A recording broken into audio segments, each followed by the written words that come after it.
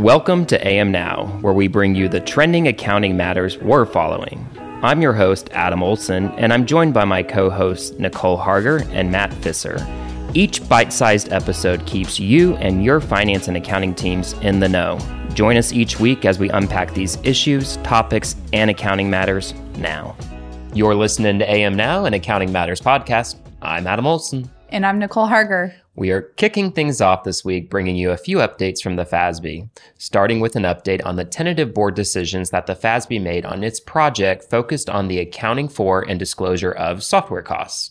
We will then discuss the recent decisions reached by the Emerging Issues Task Force that, if a consensus is reached, would require entities to apply the pre-existing contract approach when accounting for induced conversions of cash convertible debt instruments, and then end our FASB update chatter highlighting the most recent private company council meeting. Yeah, we'll wind down this week by touching on some recent rulemaking from the SEC with the issuance of their fund names rule. So, Nicole, let's jump right into it. Can you tell us about what the FASB was talking about when they were discussing their recent project on accounting and disclosure of software costs? Yeah, of course. Well, at the September 20th board meeting, the board discussed recent feedback from a wide variety of stakeholders on the recognition of software costs, and they made some decisions. Beginning with the starting threshold of capitalization, the board approved for staff to continue researching a model that mandates the capitalization of software expenses starting when there is a high likelihood of completing the software project. When evaluating whether the software project is probable of being completed, an entity would be required to evaluate and meet all of the following criteria: management commitment, identification of core capabilities, and absence of unresolved high-risk development issues. Additionally, an entity would need to consider its past experience for similar types of software when evaluating each criterion. The board has chosen not to delve deeper into the idea of including cost recoverability as a component of recognition. Yeah, and as it relates to the unit of account, the board mostly conveyed its endorsement for defining the unit of account as a software project, which could comprise of one or multiple activities aimed at collectively accomplishing a common goal. The board also decided amortization of capitalized software costs would begin at the point when both the software project reaches substantial completion, or after all significant testing is finished, for example, and when the software is put into service. And then lastly, as it relates to subsequent activities, first, the board decided that when it is not clear that subsequent activities are a new software project, under that rule of unit account definition, an entity would need to evaluate the direction and level of dependency between the existing software and the new software. Second, the board defined enhancements as significant activities that add new functionality, determined that the significance would be evaluated based on level of effort, and decided only enhancements would be subject to capitalization. All other costs would be expensed as incurred. A lot going on there. So what are the next steps then? So the board instructed the staff to, 1, conduct focused outreach to investors, and then also explore whether targeted improvements could be made to existing software cost guidance to reflect how that guidance should be applied in an agile software development environment. Yeah, and it's safe to say we'll definitely be keeping an eye on the board's continued progress on this project. I know software costs are top of mind in the accounting forum for lots of companies, so we'll be watching that one closely. So moving right along, an update from the EITF September meeting, specifically as it relates to decisions made for how to apply the induced conversion guidance to cash convertible debt instruments. The existing accounting guidance for convertible debt instruments, as outlined in ASC 470-20, didn't account for cash convertible debt instruments. ASU 2020-06 clarified that cash convertible debt instruments should follow the same contractual conversion rules as traditional ones under ASC 470-20. However, it didn't make any changes to the induced conversion guidelines. Cash convertible debt instruments have unique features, such as using a stated volume weighted average price period for determining the settlement amount. Questions have arisen about how the induced conversion guidance applies to cash convertible debt instruments, especially when the conversions deviate from the contractual terms.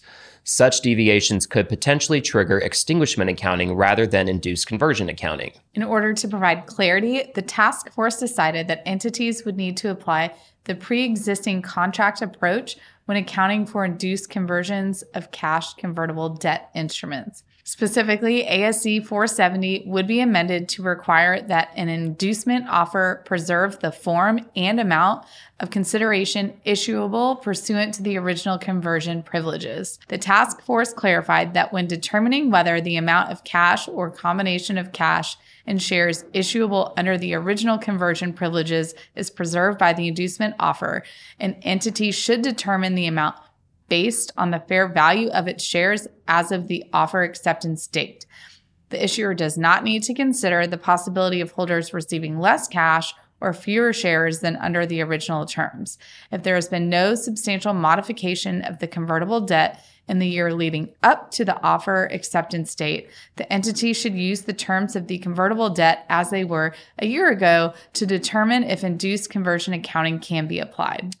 Now, the task force also decided that induced conversion accounting can be used for all convertible debt instruments with a substantive conversion feature at issuance, regardless of their current convertibility. For instance, debt instruments contingent on an event are within the guidance scope if the conversion feature is substantive when issued.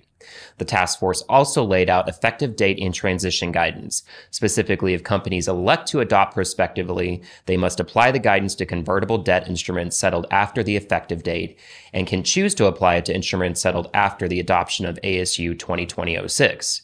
In the period of adoption, the entity must disclose the nature of and reason for the change in accounting principle. If the entity opts for retrospective adoption, it must disclose the nature of the change in accounting principle, the method used to implement the change, the cumulative impact on the change on retained earnings or other components of equity, the impact on the change on income from continuing operations, net income, affected financial statement line items, and any per share amounts for prior periods adjusted retrospectively.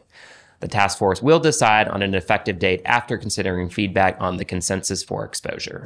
Moving on to our last story from the FASB this week, the Private Company Council met last month.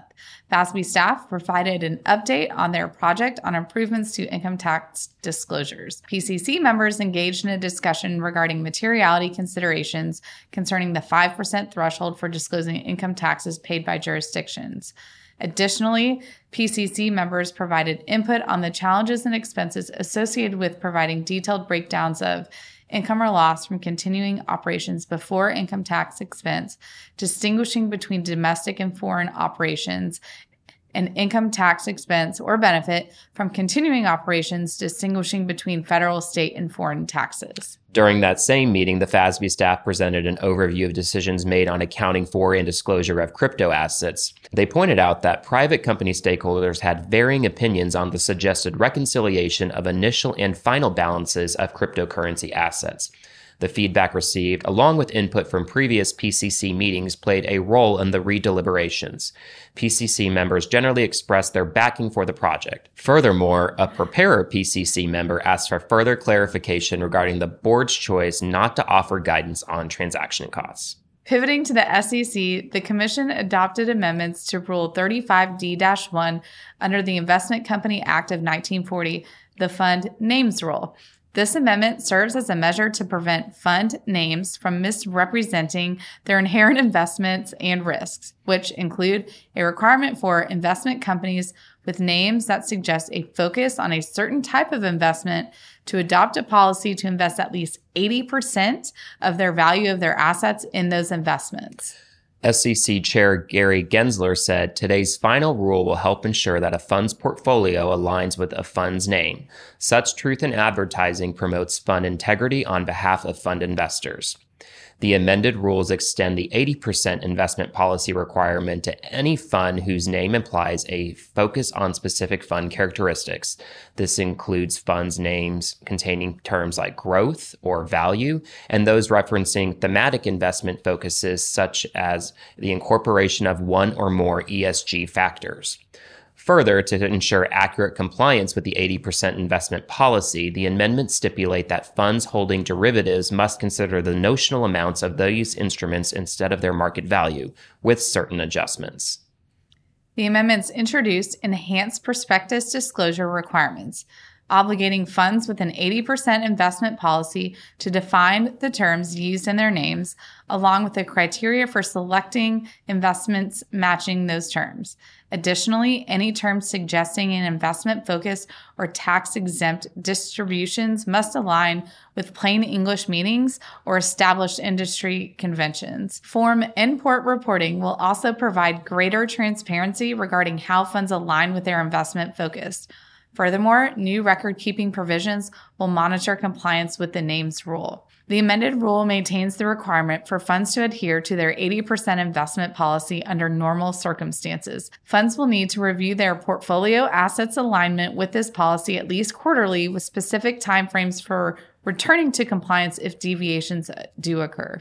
These amendments also generally mandate that registered closed-end funds and BDCs without listings on national securities exchanges cannot change their 80% investment policy without shareholder approval. This safeguards investors' ability to vote on policy changes given limited exit options before such changes. However, exceptions are made if the fund conducts a tender or repurchase offer before the change, subject to specific conditions. Finally, the rule retains the existing 60-day notice requirement for changes in the fund's 80% investment policy, unless it is a fundamental policy. It also updates the notice requirements to accommodate electronic delivery methods, providing additional specifics regarding content and delivery.